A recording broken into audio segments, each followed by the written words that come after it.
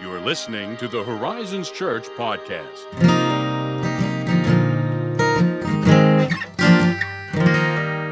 Welcome back, everybody. Today, I'm sitting and chilling with the Horizons Church Lost Creek campus youth pastor. You know him. You love him. Don Skidmore. Hey, Josiah. At least I hope you know him. Oh, thanks for joining us today, Don. My pleasure. Yeah, just for everyone's awareness, you've been the youth pastor at Horizons for how long now? I came there in 2004. So 14 years. Yeah. 14 years. I was but a child when you came. You were. I was 10 years old. With long flowing hair. Man, we don't like to talk about that. That don't belong on the podcast. I'm going to make Zach cut that out. Cut it out. Forget that. Oh, I'm kidding, of course. So wanted to talk to you a little bit today about the importance of youth ministry in the life of the church and how youth ministry contributes to the development of the faith of students. And so to kick things off here, I guess we'll just start with a pretty broad umbrella question. I think especially in today's context, you have a lot of different things competing for the attention of students in particular. We're talking about, sports, various extracurricular activities. When I'm driving to church on Sunday mornings now, I leave at about 7. There are baseball teams right now that are getting ready for baseball games at the parks near my house at 7 in the morning on Sunday. That's just insane to me. So what importance and role do you think youth ministry has in helping students grow, become healthy, especially in their faith? And why do you think they should, along with their families, be thinking about being involved in youth ministry, even if it might cost them in some regard, not all regards, but in some regard with some of those activities that are asking for their attention? Well, that's a great question, and I hate that we do live in a time when there's so much competition out there in terms of, ways to spend your time, and many of those ways are good ways. Yeah. So how do you justify encouraging a teen to make a special effort, to come out on another night to be a part of the youth group?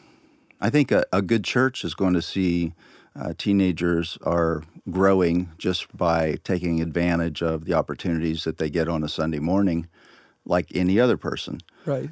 But I've noticed that the teens that are faithfully involved in a youth ministry, that it just is so amazing, the things that adds to their life. And when I compare the average teen that goes to Sunday morning with the average teen that's plugging into a youth group, and I think this would probably be true of any church that has a good service and a good youth group, in almost every area of discipleship, they're doing much better. Mm-hmm. And you can just pick the area you want to talk about, and you see so much depth, in what students are experiencing, if they're plugging in and taking advantage of what the church is offering in the youth ministry. Yeah. I definitely found in my own life when I was involved in the youth ministry that alongside of being involved in the weekend services with the main body, so to speak, of the church, that I was being fed in very unique ways and equipped in very unique ways that were really helpful to my context and where I was as, a middle school or high school student, and dealing with some of the specific questions that I had in that stage of life, and having an environment where there were other students who were dealing with those same questions in that stage of life, and coming alongside all of them in that kind of an environment really shaped and molded me. And there were some really sweet moments that God really, I think, molded and shaped my heart in ways that I think He meant to do that through the youth ministry. So yeah, I think that's pretty spot on.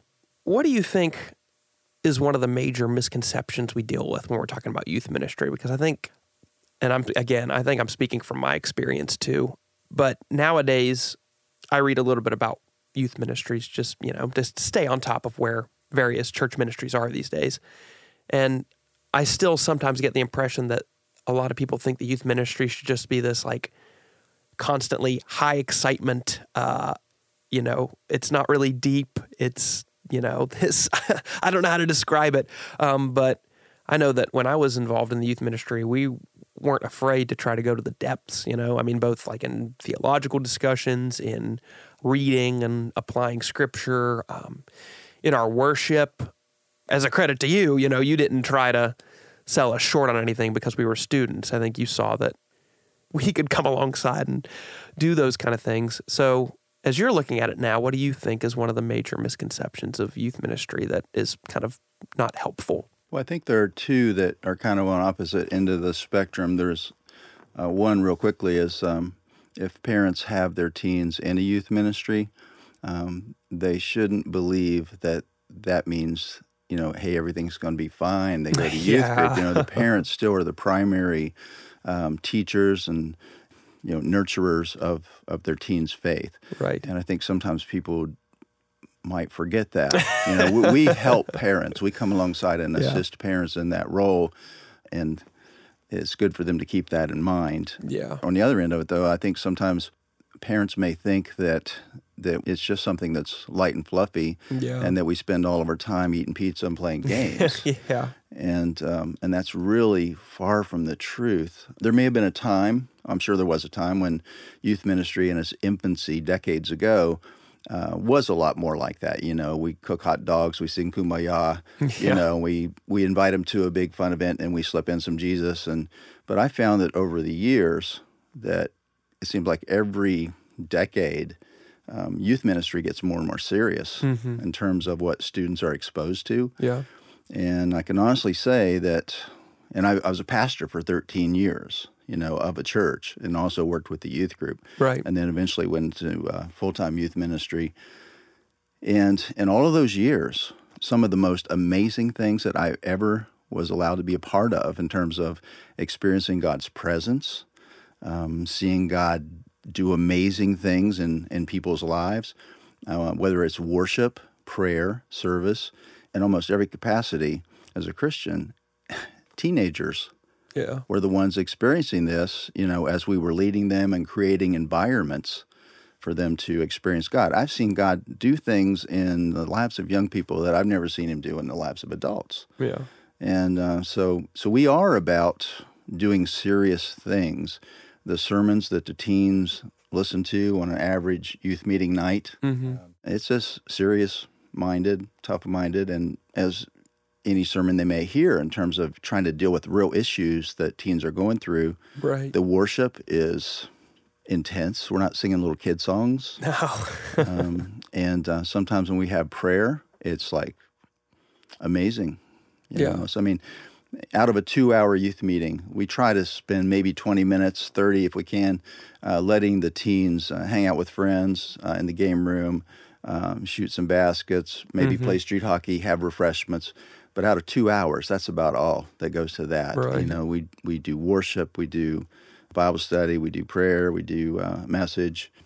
So yeah, it's serious stuff, and I don't think a lot of times parents realize that that's what their teens are missing out on. Right. It's formative stuff. Yeah, and I do think there, for lack of a better term, I do think there is this kind of a purity about students that, I mean, they really believe that God might move in their midst and that God can change them, that he can shape them, that he can reshape their hearts, and that he can do amazing things in, through, and for them.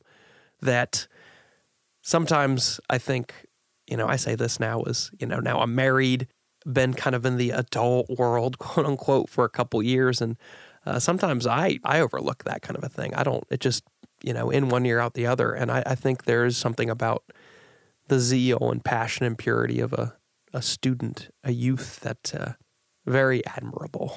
And it makes them brings a lot of joy, I think, in working with them. I was just at your, I spent just one day visiting the summer camp a couple weeks ago, and absolutely refreshing and so enriching to my own soul and spirit. So, just by the way, the words of reminders, parents, if your kids aren't involved in youth ministry, they're missing out. They're missing out on a good time, formative time. Yeah, I think it's worth the sacrifice. And I do realize that we're asking people to sacrifice. Teens that come on Sunday morning, a lot of times they come because, it's what the family does. But the teens that show up on youth meeting night, whatever night that is for a given church, usually they're there because they want to be there. Right. And sometimes they drive themselves or they badger their parents, I got to go to youth. And sometimes I'll talk to the parents. I'll say, I really appreciate so much you encouraging your teen to be a part of this. And what I hear back so often is they wouldn't miss it. Yeah. Because they're finding something there that is real in terms of an encounter with God and real friendship with sometimes what will be lifelong friends. You know that. Yep. And I've even seen students that have, and you're an example of this too, I think, if I remember right, you were even willing to step away from some things you were involved in order to devote yourself more fully to serving in your tour of duty in the youth ministry. Yeah. Yeah. So it is powerful stuff. It is. So on that topic of students and talking about youth ministry and how we're equipping them and, shaping students to youth ministry, how is it that you think students are equipped to live out the gospel, in their schools, in those places where they're, involved in extracurricular activities with their friends? How do you think they're equipped to live out the gospel in unique and different ways as opposed to, say, working class adults or even you and me in a pastoral role? How do you see them uniquely equipped to live out the gospel and its implications? Well, they're in a unique situation. Probably the greatest mission field that many of them will ever be on is their school campus, their public school campus. Mm-hmm. They say most people that make a decision to follow Christ do so before they walk across their high school platform, to graduate. Yeah. So people are wide open more so than ever in terms of time they have, in terms of willingness to try new things. And so it's a great time for students to take advantage of an opportunity to reach people they already care about and they're with every day. Right. And I remember in my own life, and that's why I'm so passionate about this, that I was going through a lot of stuff in my senior year, junior, senior year. I was in a lot of trouble. I thought I was having a great time. But then, things really fell apart, and I was going through a lot of this alone. I didn't have a church, a youth pastor. My mom was always telling me, go to church, but I wanted no part of it. But then God revealed to me that Jesus is the way to eternal life. Mm-hmm. He was trying to get me to accept him during my senior year. And at the time, I thought, no, maybe he'll give me a chance later. But right now, I'm just hoping he'll give me a chance later. But I'm not ready to give up the drugs and all that. Okay, well, I found out later when I became a Christian that I had a great opportunity to reach my friends, and I said no to that. And so I try to impress that upon students. We spend a lot of time teaching them things that they can use immediately, in terms of witnessing to their friends, in terms of standing up to peer pressure, being honest with doubts that they may have. And one of the ways that that's accomplished, not just through our teaching and our creating environments where they can encounter God, literally encounter him, but it's through the leaders that feel called to come and stand alongside teens and help them. Teens get to trust you because you've been in their life for a while. They're liable to come up to you and talk to you about how that, they're thinking about taking their own life. Yeah. Or they're really struggling with a particular sin. Or, they've been in a relationship and it's they've got regrets and they need help. There's so many things that open up whenever you have that relationship with quality youth leaders. And we've got some amazing youth leaders. Yeah. So that's some of the ways. Yeah. And they have an opportunity to bring friends to an environment that usually the friends come and they say, I enjoyed this. Yeah.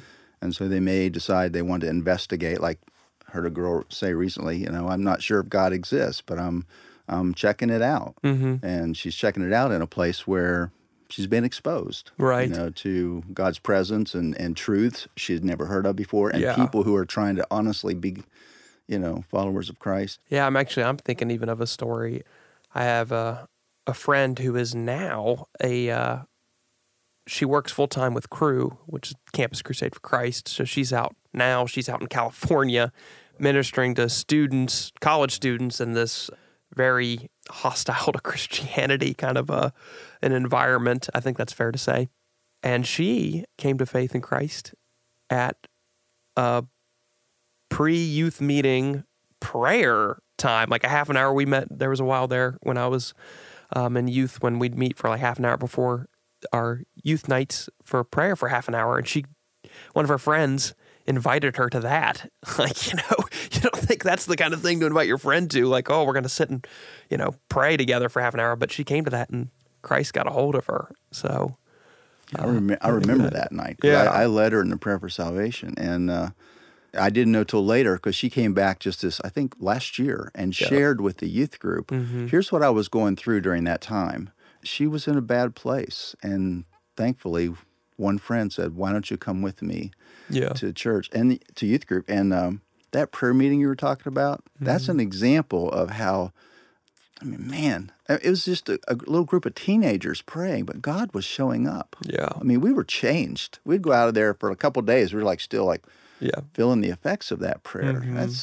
That's teenagers. Yeah. Not playing around, man. I know. This ain't just a pizza and hot dog show. Oh, it's awesome.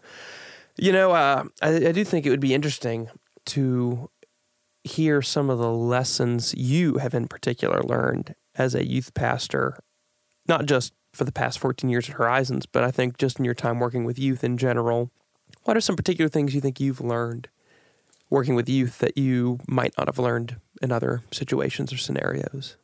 Well, I've learned that teenagers are a lot more open to adults inviting them to come along and learn about God. When I first started doing youth ministry, because I was trained to be a pastor or missionary, I didn't take one youth course in my whole college career. When I began to work with them, the mantra everybody was saying, I can't get teenagers to come to church anymore. And I was finding that if you ask them, they come. There. It's like, we were picking up kids, giving them rides to church, and there was a great willingness to come and learn about God with their peers. And so that was an eye-opener to me, just how willing students were, how open they are. Sometimes I hear people say, oh, thank God for what you do. I could never do that. And I'm like, you know what? If you got to know these teenagers, they are amazing. Yeah. They are it's like they're so much more open to our input than what maybe we might think. And so sometimes we scare ourselves out of stepping up and doing some very meaningful, enjoyable ministry because we're just afraid. We think there's no way that they would relate to somebody as old as I am or as uncool as I may be or whatever. That was one thing I learned. Another thing I learned was just how much God desires, apparently, to relate with teenagers. When we go away to these summer camps and fall retreats especially, I'm telling you, I see God meet us there. We try to have fun and all that, but it's all about His presence, and He knows that. Yeah. And whenever I see kids come back from camp, or when I watch them there at camp, encountering God, and just, it's like, there's nothing we do to deserve that. There's nothing that we do to create that in any way beyond just saying, God, we're here for you. And for Him to show up like He does, to manifest His presence in ways that are tangible, that are life-changing, that are undeniable, that really was an amazing thing to discover about God, that He's all about reaching the next generation now. And He apparently loves it. Yeah. He just loves teens. Mm-hmm. And they are open. They will chase after Him. So, those are a couple things that I learned, and I think anyone else would learn those too. If they were willing, if they feel a call to get involved with youth ministry, man, you should do it. Yeah. Yeah, that's awesome. And we got a fall retreat is going to be coming up here, I guess, soon, November right? the 16th. November the 16th. Everybody put that down on your calendars. If you got students or if you're looking to get involved in helping out with ministry, there's an opportunity. Yep. So, final question here as we're wrapping up. What is your biggest hope for the upcoming next generation of students? I think we're in a place right now, at least our youth group at Lost Creek in particular, where we're kind of big movement of new students. A lot of middle schoolers. Yeah. So what's your biggest hope for them? Well, I think I've learned the past couple of years that it would be a real mistake to assume that incoming generations are going to do things the same way past generations did, that what worked before will just automatically work best next. And I mean, God is at work all the time in the upcoming generations, and Satan is also at work in the upcoming generations. So the scene changes. I think too many times we just assume as leaders that, well, it worked great for Josiah's time in the youth group, so it'll work great for his youngest brother's time in the youth group. And it's like, that's just not always true. Right. And so I would hope that youth leaders out there would stop and think and pray before they just try to slap everybody in the same mold. And I would hope that we would find those ways of relating to teens that are coming up through the ranks in the areas that they really need and they really respond to. And then my hope for the church is the church would not continue to create the same mistakes that we see decade after decade after decade. And that's where the church basically says, you all just get in line and fit in. Mm-hmm. You know, that's why so many times I think young people leave the church, is because they have this sense that if they discover something, if they respond in a certain way, but it's not the way that the maybe the older folks are, that they're kind of shut down. And I think my generation kind of felt like, oh, we don't want to do that. We know what that's like, but yet we end up doing it too, and we don't even realize it. So it's just got to be a real openness going forward to what is God doing now in this generation, and how can they be a part of the big picture of the church family together. Yeah. You know, I mean, that's something that's been on my mind a lot lately. Yeah. That's a big question. That's got a lot of ramifications on that one for not just for the next generation of students, but for the whole church, at least in the West in particular. So I'm right there with you, man. Well, Don, thank you so much for that thoughtful conversation and for taking time out of your day to spend with us and to help out the folks that are listening here. Give them some good stuff to think about, and the youth ministry and all that fun stuff. So that wraps it up for us. If you have any questions, maybe you want Don to come and talk about his other passion, meteorites. I almost brought one today, actually. Don't get me started on that. You got questions for Don about that, you can send them to podcast@horizonschurch.net, and maybe we'll fit that onto a podcast one of these days. Thanks for listening. We'll see you next time.